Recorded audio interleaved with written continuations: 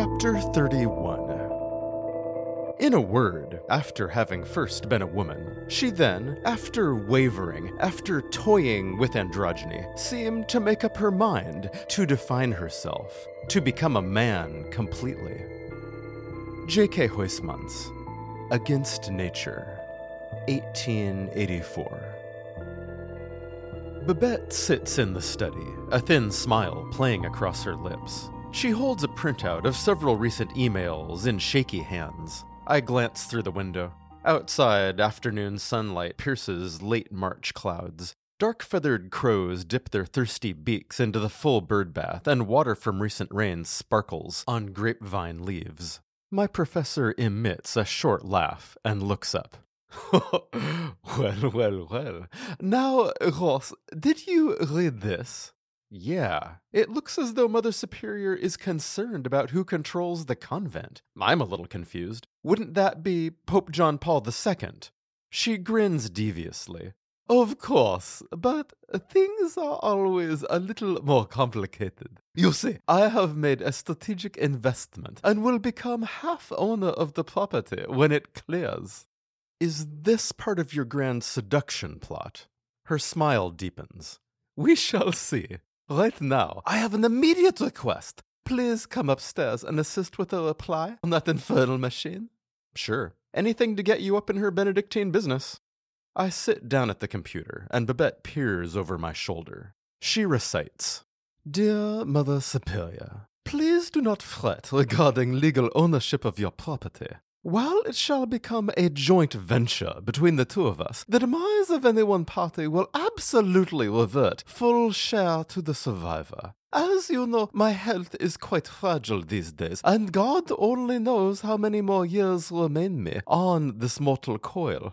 Please view our financial arrangement as a gift to our Lord through you, and every good work the convent performs in his spirit. I shall visit very soon. Please give my best wishes to the other sisters. In the devoted path of Christ, Sister Elizabeth. I type out the final sentence. Okay, does that look correct? My professor squints at the screen. Yes, excellent. Do you find my religious language excessive? Seems kind of over the top, but considering your audience, it's probably fine. I click send. Consider it sealed and delivered. Babette shakes her head. God, what a world we live in. Oh, I should also let you know, Naomi Fields will move back soon, probably next weekend. Really? I'm surprised. Your last several fights were pretty epic. Oh, we have our squabbles, but I really enjoy that girl's company. We made up and want our relationship renewed with more understanding. I know I can be a trial at times. Hardly a trial. You're more like an international tribunal. Ross, you beast! I earlier speculated about taking you out for lunch at the golf course. Now I have quite lost my appetite. That's fine. I'm sure there's some cheese moldering away in the kitchen for when it returns.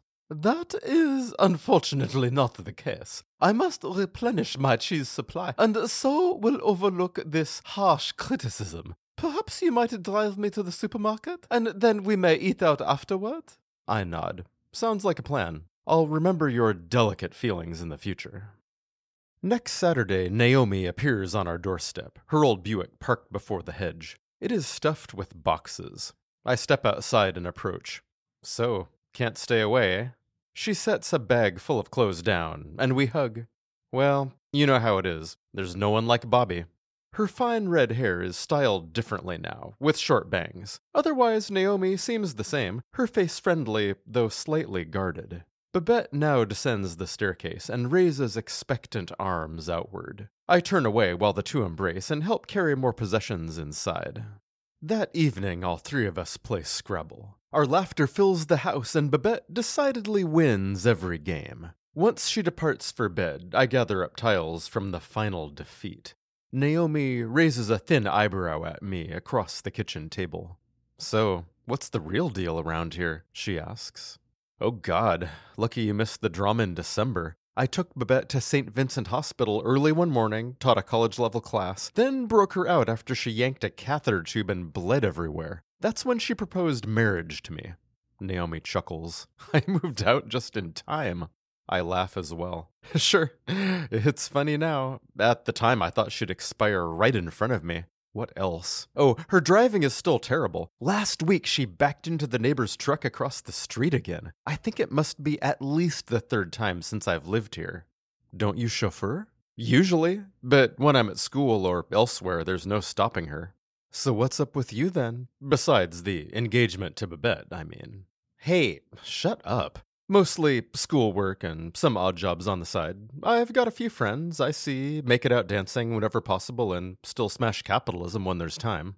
Naomi smirks and stands up. She rummages for cocktail mixer in a cupboard. Sounds like your same old routine then. Dating anyone? Well, I don't know. It's usually complicated. Girls? Boys? I said shut up. She pours herself a drink and settles back down. Like it matters. Anyway, Bobby does pass on the occasional rumor. I smile. It's good having you back, Naomi.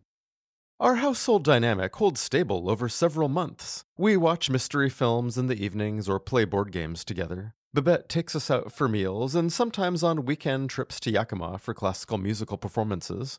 With enough credits earned at Portland Community College, I begin classes at Portland State University and enroll as a history major. One sunny Wednesday in late April, I come home from school and find Naomi stubbing out a cigarette with her heel on the front sidewalk. She glances over anxiously. I set down my satchel and frown. Smoking again, huh? Naomi sighs. Not ordinarily. Bobby hates the smell. Today, though, things have me a bit on edge. How do you mean? I ask. Naomi jerks her head toward the house. Just don't know what's gotten into her lately. Bobby's agitated, got a serious bee in her bonnet. Ha, more like a wasp's nest, and I think she was born with it. Naomi wrinkles her nose. I don't know. Today we had lunch at the golf course, and she absolutely tormented our waitress. Ordered something, then sent it back, claiming it was wrong. She pulled the same trick with dessert, then complained about awful service. Nearly made the poor girl cry. I told her to stop, but she just laughed at what fun it was. I don't see why she'd be so capricious like that. Naomi smooths a lock of hair behind one ear. It was really sad. Just keep on your toes. I know she dislikes how much time you spend out these days. That's news. I usually get a comment about, enjoy your youth while you can, or something. Well, remember, what our friend says and thinks are often quite different. Yeah, true enough. Oh, I'm visiting Seattle this weekend. My friend James is coming through town after a California road trip on Friday and will pick me up. I'll hop a Greyhound back Sunday. That's your blonde friend who visited the winter before last, right? Yeah, him and Babette totally hit it off. They both love Scrabble and he's a plant expert, so together there were plenty of observations about how I could maintain the yard better. Naomi exhales and pops a mint in her mouth. Well, as long as you're just gone a couple of days, I can probably hold down the fort. I've said this before. Bobby's on much better behavior around you. Understood. Don't worry. I'm pretty sure we can handle her together. Smoke spirals up from her crushed cigarette butt. Through an open upstairs window, strains of Tchaikovsky's Romeo and Juliet overture float by on a light breeze. Every yard is filled with hopeful blooms and newly sprouted greenery. The heady scent of cultivation and warm soil surrounds us as majestic notes rise and fall. Next Friday, I return from class to find James enjoying early afternoon tea and cookies with Babette and Naomi in the backyard. The sun is bright and they sit around our small patio table, umbrella raised. My friend waves, his face all smiles. Hey, I made it here a couple hours ago and found some excellent hospitality. Babette gestures at him with her cup. Young James offered much sage advice about the tomatoes I plan on growing this summer. He really is a wellspring of botanical knowledge. I nod. Hopefully he can be a remote resource. I am a better forklift operator than gardener. This thumb is far from green. James takes a sip of his tea. Seriously, Babette showed us pictures from years ago when she still did all the yard work. There was even a newspaper spread featuring her flowers. My professor purses her lips and half laughs. Quite, though sadly those days are long gone. So, what do you two have planned for today? James looks at me questioningly. Well, I'd like to make Seattle tonight, but there's no hurry. It's been a while since I last visited, so perhaps we could spend the afternoon sightseeing. Maybe drive up Council Crest, get a view of the city, walk around downtown, find some food, and then head north. Sound good? I shade my eyes against sunlight that angles past the overhead canopy. Solid plan. Babette clears her throat. Would you perhaps enjoy supper here? I could prepare something, a pork roast. James bobs his head. That sounds delicious. What time would you like us back? My professor throws up her hands. Oh, return whenever you like. It is not important. We should have some idea, I cut in. What, 6 or 7, maybe? Now, Babette tuts. If you are late, we will keep the food warm. Please go, enjoy yourselves today. She waves us off. Dismissed, James and I climb into his rusty Datsun pickup. Once over the Willamette River, we pass through southwest Portland, where buildings become evergreen trees, and eventually a winding road leads upward. The motor strains in protest around and around and around. We park at the Council Crest summit and step outside into warm, dry air. It's a complete panorama. The entire river valley stretches out before us, end to end. Snow-capped Mount Hood dominates the eastern skyline, and Mount St. Helens' shattered hulk lies north in Washington state. We stand, gazing, awestruck. I point down towards the Willamette, a sluggish blue ribbon splitting Portland in half. That second closest span is the Ross Island Bridge. A bit over from that, you can see Reed College. The big green area is Eastmoreland, my neighborhood. James squints. You're really sold on this town, aren't you? Yeah, I love it. Who knows what'll happen, though. It's still a year until graduation. Makes sense if I stay with Babette long enough to earn my bachelor's degree. Can things last? You said she's had a lot of drama with Naomi. True. Their situation is different, though. I've made a bunch of friends here, go out all the time, and Babette doesn't mind. Poor Naomi takes an evening off, and they argue over it for days. I've stayed much more independent. So, would you take care of Babette beyond graduation, if she asked? The breeze picks up, and several dandelion puffs float by us. They drift over the city, disappearing against white easterly clouds. I don't know. Babette's become like family. Of course, her adventures are a rush. You never know what crazy thing might come along next. James shrugs lazily. Well, as far as our scheme today, you mind staying low-key and just hang out here for a while? We could catch a movie later or grab a beer somewhere. No reason we can't do both. Gladiator is at the cheap theaters. I've wanted to check that out since Babette can't shut up about Roman times. I read a review that said it has Marcus Aurelius in it. He's her messiah, more or less. Fantastic. Yeah, let's do it. After another 40 minutes, we drive down from Council Crest and share a pitcher of beer in the darkened Laurelhurst Theater. Every other row of seats has been replaced with long tables for drinks and food. Glasses clink along with battle cries as gladiators hack each other to bits, and Marcus Aurelius is deposed by his conniving son.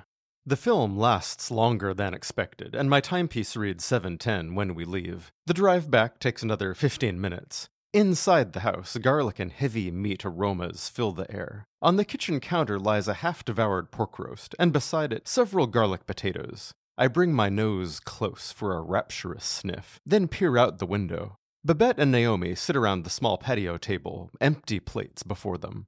Well, they didn't keep it warm, but there's some good food here, I observe. James moves toward the door. Let's tell Babette about seeing Marcus Aurelius on the big screen. She'll be so excited. We step outside, but my professor's icy glare freezes us in our tracks. I have never seen such disrespectful behavior, she erupts. Preparing a delicious supper and then watching it sit uneaten by people who cannot be bothered to arrive in a timely fashion. Babette, I interject, you said we shouldn't worry. Excuses, she thunders. After everything I have done for you, this is unacceptable. I have never felt so insulted. I glance at Naomi. She looks away, eyes downcast. James shuffles his feet. I'm sorry, we clearly misunderstood. Babette snorts. If you must eat, there is cold food. James and I hurriedly retreat back into the kitchen. What was that about? He asks. Seriously, I heard her say it didn't matter when we came back, right? Yeah, I don't know. She's never gotten like this before. Sure, we disagree occasionally, but Babette has never raised her voice at me. It's how she is with Naomi. James looks at the pork. If I wasn't so hungry, I'd suggest we find dinner elsewhere. Let's just eat and hit the road. Maybe she'll cool down while I'm in Seattle.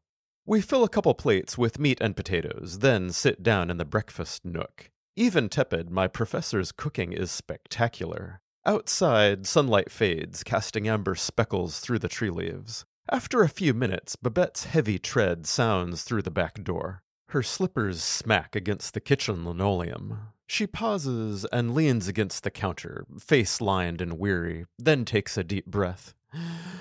I am sorry.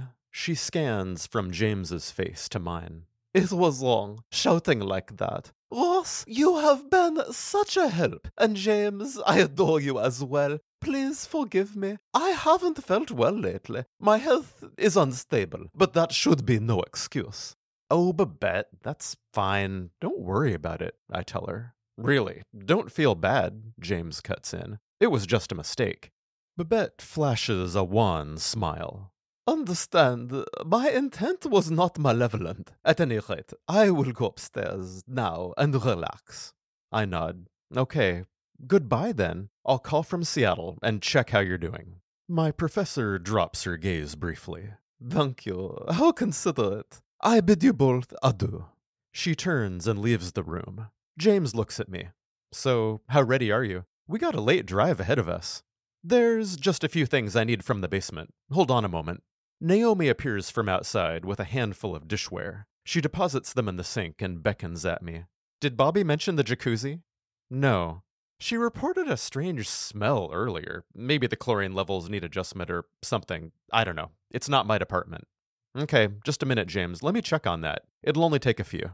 From the broom closet, I grab a box of supplies and hurry outside. Low-hanging branches camouflage the green-veiled alcove, and an unseen spiderweb snags my face with a tiny snap as miniature filaments tear. I lift the plastic cover and steam billows up, more aromatic than usual. I dip paper testing strips into the water and compare colors against a laminated chart. As suspected, the balance is off-kilter. I measure powdered chemicals into a plastic cup, pour them in, and stir with my arm. After several minutes, I repeat the test. This time, every colored strip reaches the right level. Hopefully, that smell will dissipate by the next time Babette wants a soak. I return inside and put everything away, but something feels wrong.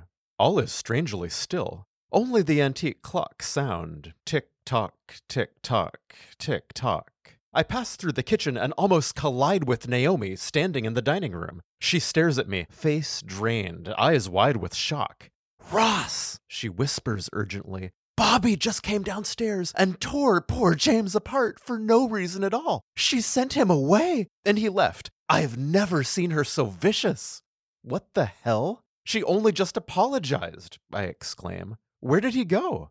She was like a rabid animal, just unreal. Go find James. I think he must be outside. Then come back. I rush out the front door as an engine grinds behind the hedge. It doesn't quite catch. My friend sits at the wheel of his Datsun and tries again. This time it rumbles into life. He rolls down the driver's side window as I approach. James, what on earth happened? He slaps the dashboard helplessly. I don't know. After you stepped outside, Babette came downstairs. She yelled at me, said I was a bad influence, no longer welcome in her house, and that you should leave as well.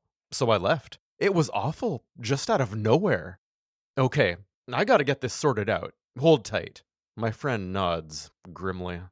I spin on my heel and return inside. Naomi sits at the kitchen table, a tumbler already half emptied before her. She looks up when I enter. Did you find James? Yeah, he didn't get far. So what's this about Babette kicking me out? That's what she said. Did she mean gone tonight, when I return from Seattle? What's going on? Naomi takes a deep gulp of her drink. You'd better talk with her. Poor James, that was no way to treat a guest. She wipes her eyes with the back of a hand. Okay, thanks. I'll see what I can do. Heart heavy, I mount the darkened staircase. Every step creaks in a familiar way under my boots. No sound emanates from Babette's room, but a faint light glows through the open doorway. I pause atop the landing and take a couple deep breaths. My knuckles tap gently against the door jamb. Still nothing. I peek through and spy my professor sitting on the edge of her bed, bathrobe untied and wig in her hands. Babette, can we talk? She stares at me silently, face slack and eyes blank. I enter the chamber. The air is thick with perfume and menthol skin ointment. In one corner lurks General Bonifant's old wooden desk, with the large toy tanker truck and model Stuka dive bomber on top. I sit down beside her. At last, Babette looks over at me. She swallows, her features lit soft and deep by the nightstand lamp. I bite my lip and meet her gaze. Do you really want me to leave? Babette's jaw twitches.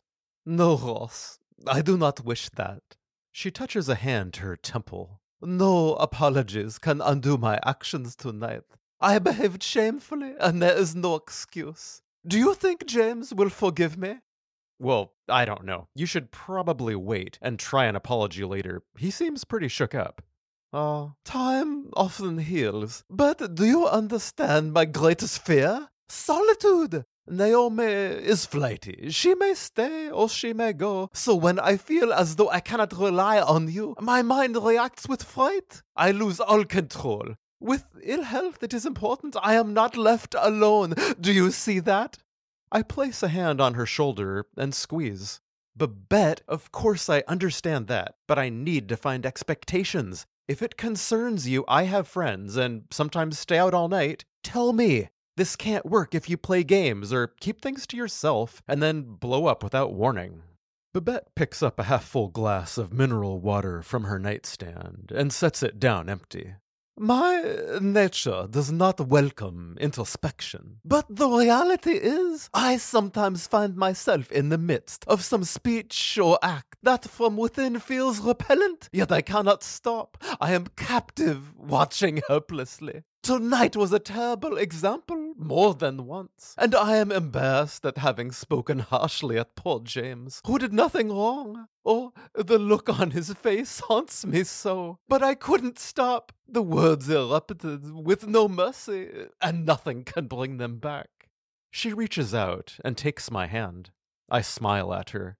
There are things we all regret, but I need to make sure we're on the same page, if you really want me here. Babette's brow furrows. I wish you would remain. Just please remember, more time may be asked of you as my conditions require. No, I appreciate everything you have done for me, and desire leaving this sorry incident far behind. Have a good time in Seattle, or do give James my apologies.